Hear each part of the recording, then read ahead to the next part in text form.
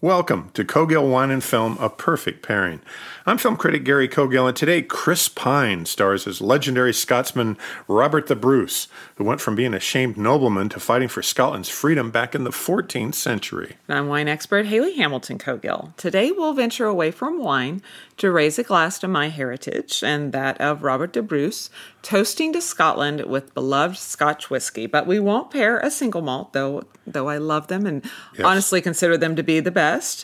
We will toast with a blend, which may be a little bit... I'm excited to have a blend because I think it goes well with Robert's story. But first, let's talk about this film that we watched on Netflix. Okay, it's called Outlaw King. So this is the kind of the new world that we live in. Movies are now starting to premiere because Netflix is making feature films. Really great films, yeah. And so it makes it an Oscar eligible film because it'll open in a handful of theaters around the country, but at the same time, you can just stay at home and watch it for free.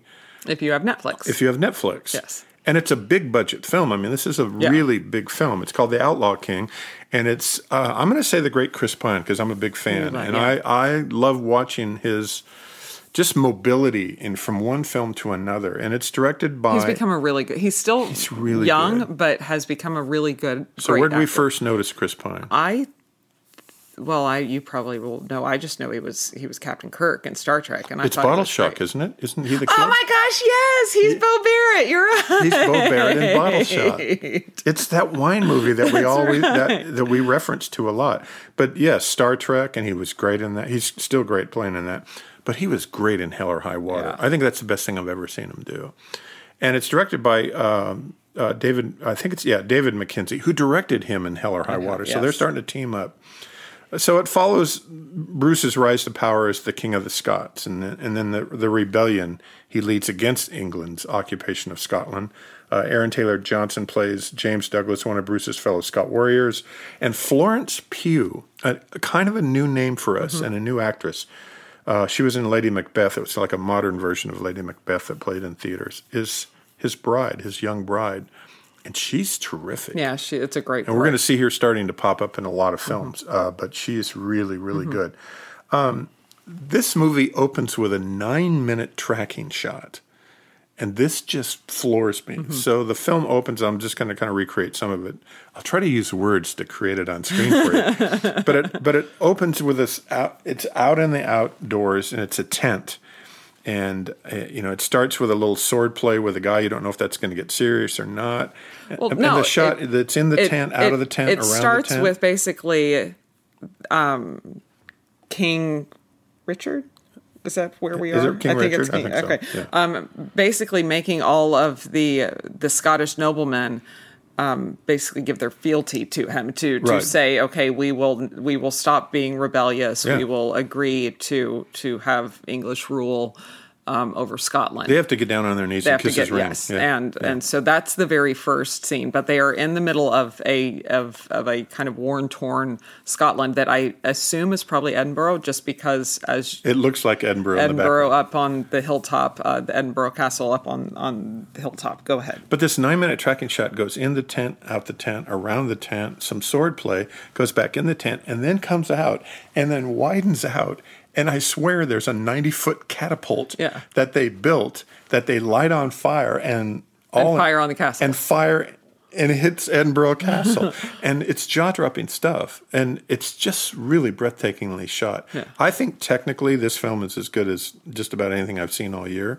It's whether you connect with it or not. And it's whether Chris Pine he's not comatose in the movie, but he's not giving these big giant speeches every 5 minutes. He's not William Wallace. He's not William Wallace, who is referenced in the film and partially shown in the film. That's true. And I'll use that term partially. But the more I think about this film, I think the better it gets. It's only at about 56% on Rotten Tomatoes because I think a lot of people... I mean, it's an historical film, but at the same time, there's some really good things going on. It's very well acted. It might not overpower you with emotion, and it's very violent. But I want to bring up this thing. So I'm uncomfortable always with hearing Robert the Bruce. Like, are you Haley the Hamilton? or Haley the Hamilton Cogill, and I'm Gary the Cogill. You know, Well, no, is it Carl the Carlsberg? No, I don't think it's the Bruce. I think it's Da Bruce. It's that's D-E. very Hawaiian. Well, it's D-E. Oh, it's D-E. And then space, and then B-R-U-S. So it's Robert de Bruce. Which is, I mean, I think it's kind of Robert of Bruce, or Okay. Robert kind of like you would have a... I mean, think of how many names like Johnson and Peterson, Gary the and, Smith, and all of these kind of names that are very common now. It's because that was John's son, and so every as time goes on and generationally, that's kind of just a way to that names were created. So I think that Robert the Bruce is probably a it's an Americanized version, pretty much, yeah, Americanized version of it of Robert de Bruce that was Robert of Bruce, which you kind of. So this is what I'm married to a wine expert, but I'm also married to a historian. Well, and don't don't make any historians angry if I don't have that exactly right. But I'm fairly confident because I've always been uncomfortable by saying he plays Robert the Bruce. Well, yeah, it's just It's kind of just like a person from someplace. Although I would say, Bruce... Because you have, you think about how many, like Lord of Shiring or the King... what is Prince William now? The Duchess of Cambridge or that makes total sense to me. I would reference also Jeff Bridges as the dude. Well, he earned that right. The dude abides. We like this movie. Yeah, did you like it? I did. Well, I like anything that talks about my heritage. Because this really goes back to you and your family. Well, and I feel very lucky. I think I've said before on the show that I'm blessed to be Scottish on both sides. I'm a McClelland and a Hamilton.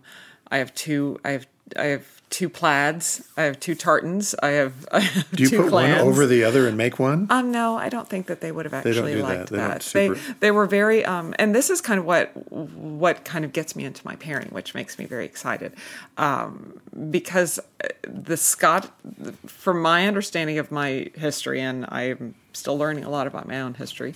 But they were very, very loyal to their clan. Their clan, those were their people, and probably like modern day, if you live in a city, you're very proud to be a part of that city, that sort of thing. And of course, there sense of community, right? And you have leaders within that community, which Robert de Bruce was.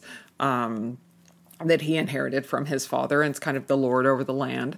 And you take care of your people, but they were very singular, and a lot of these clans did not want to come together.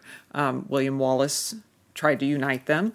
Then William de Bruce, Robert de Bruce tried to unite them. Because the clans fought a lot. Because the clans fought a lot, because nobody could kind of agree, and they wanted to have their own independence. They wanted to have their own, again, this is nothing, after centuries, nothing has changed. Like politics today. Right? I know, everything, we just keep reliving the exact same thing.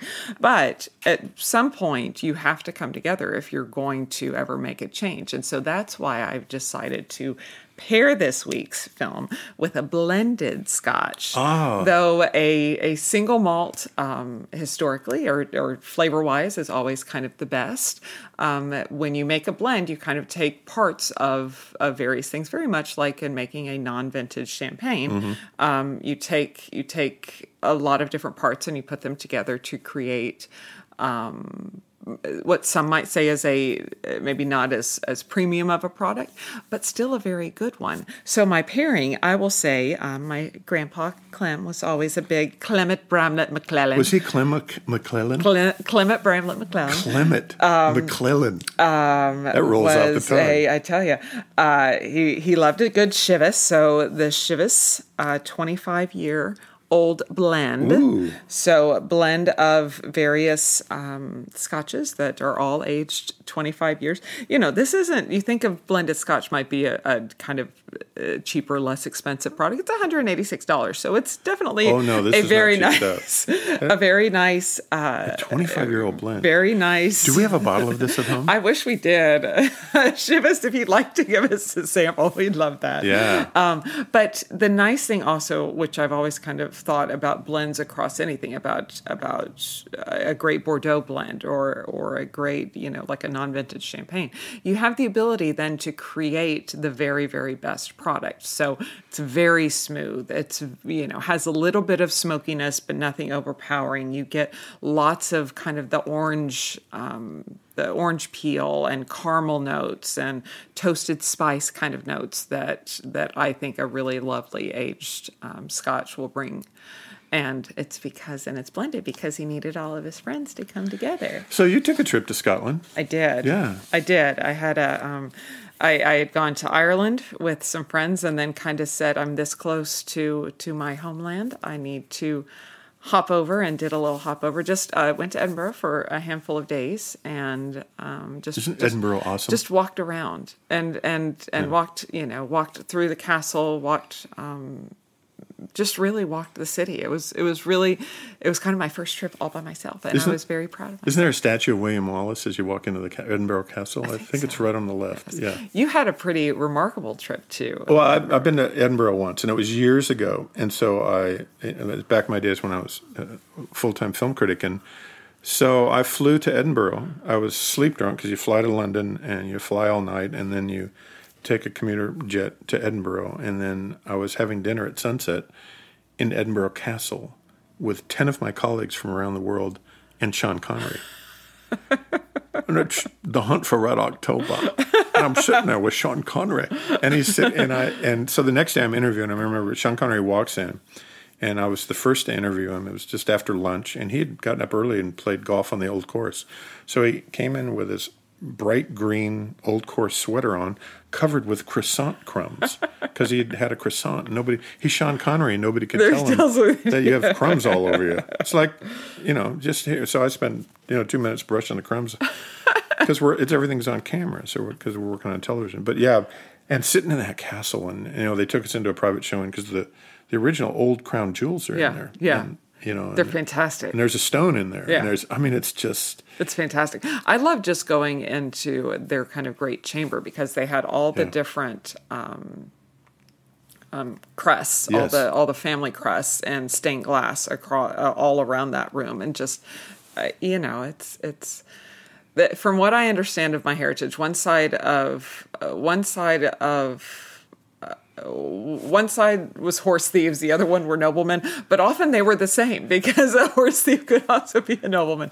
So I'm like I said, I'm still learning Isn't about it awesome? history, but it's we like Outlaw King. Yeah. If you have Netflix, it's free now, but it's a big movie, and it's really good, and it's a really good director. And and if nothing else, if you do have Netflix, just to watch that first 10 minutes, because that tracking shot's pretty amazing. That opening shot is amazing. For film lovers, that's a really great feat to have accomplished. Hey, let's do a little holiday talk. When we come back on Cogill Wine and Film, A Perfect Pairing, what are you pouring for your Thanksgiving feast? Is it a white wine? Is it red wine? Is it both? So from turkey and dressing to Pinot Noir, what to drink for Thanksgiving? And we will be right back. The holidays are just around the corner, and if you haven't tried Wine Access yet, now is the perfect time. Sharing great wine makes the holidays even better. Yes, it does, and Wine Access makes it so easy, and can I say this, just to drink the best. And we like drinking the best. And I think the holidays are great for rosé, and you turned me on to rosé, Haley. I've learned a lot about rosé with you. I think it's easy to drink. It's often affordable. And on the Wine Access website, you'll find the 2017 Lorenza California Rosé. It's 93 points on their website, and it's only $19 a bottle. It has notes of peach and melon and tangerine. And if you know anything about me, I like my rosés really light. Yes, like a whisper. Like almost like a salmon, salmon color. And this is that. And I'll say it again, This Lorenza California Rosé 93 point is only $19 a bottle. That's awesome. Wine Access's philosophy is that there are wineries offering higher quality wines at better prices than you'll find in most stores. Over the past decade, their team of experts has tasted over 20,000 different bottles, from the smallest vineyards to the most iconic winemakers, and they only select the very best of those to offer us. Wine Access shares the full story with us, where the wine comes from, and what makes it so great. And they're going to deliver the wine right to your doorsteps. They make it so simple. We want you to enjoy these fantastic wines for the holidays. So we have arranged this exclusive limited time offer with Wine Access. You're going to get 20% off these wonderful wines that are already a great value. Wow, 20%. 20% off of that $19 bottle of wine. That's like a $15 rosé. I'm in. I'm all in. But the only way to get this offer is to go now to the special website. It's wineaccess.com/Cogill. For full details, go now to wineaccess.com/Cogill. That's Cogill. Welcome back to Cogill Wine and Film, A Perfect Pairing. So we are Thanksgiving time. It's this week, Gary. It's now. Yes. Right now. Okay, so what do you pair with your roasted Can I turkey eat right now and drink right now? And cornbread dressing? So, you've got some ideas. I have a few ideas, kind of the way that I love to start a good Thanksgiving day, because I have You're very specific. I do the exact same thing and every year. Don't you always start with a bubble? I start with a bubble. I watch the parade. I start with a bubble. And, it can be anything from very inexpensive, very light, easy to drink cava or Prosecco. I love my Segurviutas, a La Marca Prosecco, a nice DOCG, Prosecco Superiore, a little bit higher quality, still very light, still very fresh, to great traditional method sparkling wine from California, Mom Napa we love, Domaine Carneros. Yes. To great vintage champagne. Moet and Chandon just came out with their 2009 Grand Vintage. That's a good one, isn't rosé, as well as Brut Rosé, as well as just classic Brut. Really, really great. But it's Thanksgiving's a special day, and a special day always deserves a good bubble. Yeah, have some bottles of bubble around. I think that's a great way to start it. And by the way, when you say I watch the parade, that's the Macy's Thanksgiving Day Parade that I love. That is just fantastic. It's just magic. And we went once. We did. We watched the big dirigibles come around the corner. The balloons come around the corner. It comes around the corner and the head's like 20 stories. It's so much fun. It was so much fun. And we had Thanksgiving dinner at Le Cirque, which was also pretty fantastic. That was awesome. Okay, so you start with a bubble. So for white wine fans, don't go too heavy. You need something. It's a big day. It's a heavy meal. There's a lot of food. It's a lot of weighty food. Mm-hmm. So you need acidity in your wine. You need something fresh. You need something that's not going to weigh you down. You can certainly, if you love a good Chardonnay, Chardonnay's great. Just maybe like an unoaked Chardonnay, maybe something that's not a fully malolactic Chardonnay, something that is a little fresher. Maybe a good Albarino. So you bring in some great texture with that freshness, even maybe a Sauvignon Blanc, like that gorgeous Georgia that we talked about last week, that we had with Lael, because then that's aged on the yeast, so it's nice and round with still that lovely freshness that we always kind of look for. And then if you kind of get into, after you've had your whites, move into a few reds. This is not your holiday to drink Cabernet. It's not your holiday to drink a Zinfandel. It's not your holiday to even, your red wines need to be light to medium bodied. Pinot Noir is the obvious choice. It's perfect, isn't it? Pinot Noir. But if you also want to maybe not go as traditional, a Barbera d'Asti from the Piemonte region, Schiava from Alto Adige. Beaujolais is kind of another classic. I always kind of recommend maybe a Beaujolais Village or a single kind of cru of Beaujolais instead of Beaujolais Nouveau. A lot of people love Beaujolais Nouveau. It's kind of the new wine. I know it's actually just been released across the Beaujolais region. I kind of want something that has a little bit more character than just the Nouveau. And Beaujolais is meant to drink young. It's always meant to drink very young. Right. But I will kind of then tip my hat back to Pinot Noir because it is kind of the very classic, a very obvious choice. And California continues to suffer from these just devastating fires. I read an article yesterday about the Malibu AVA, which is a really new kind of wine region that I want to say they just became an AVA in 2014. It's growing wine in Malibu. That's right there on the ocean. It's very small, but you get that great maritime influence. You get those coastal breezes. Very, very small region that sadly now is relatively devastated. You go up.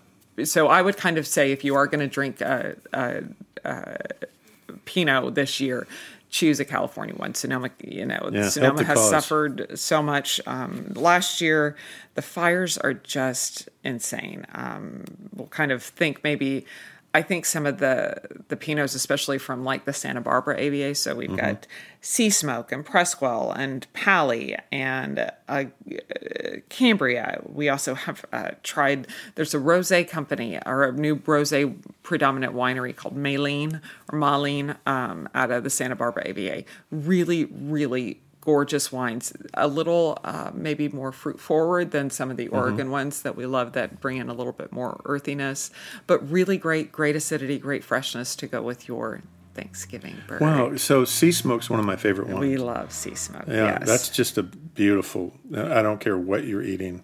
That's a great, exactly. a great bottle of wine. That's Sea Smoke Pinot Noir. Yeah. So what do you like to drink on Thanksgiving? Well, what's your I'm going to go back. Thanksgiving I'm thinking back on my childhood. So my dad was always a vodka Collins. Nice. My dad had a little bar, and he had, and he would make water high bartender and vodka Collins, and he would mix his little mixers and stuff, and whiskey sours. He made whiskey sours. But you grew up in the day of the cocktail. Like everybody drank cocktails in the 60s and so and growing up in Oregon, completely oblivious to wine and wine country.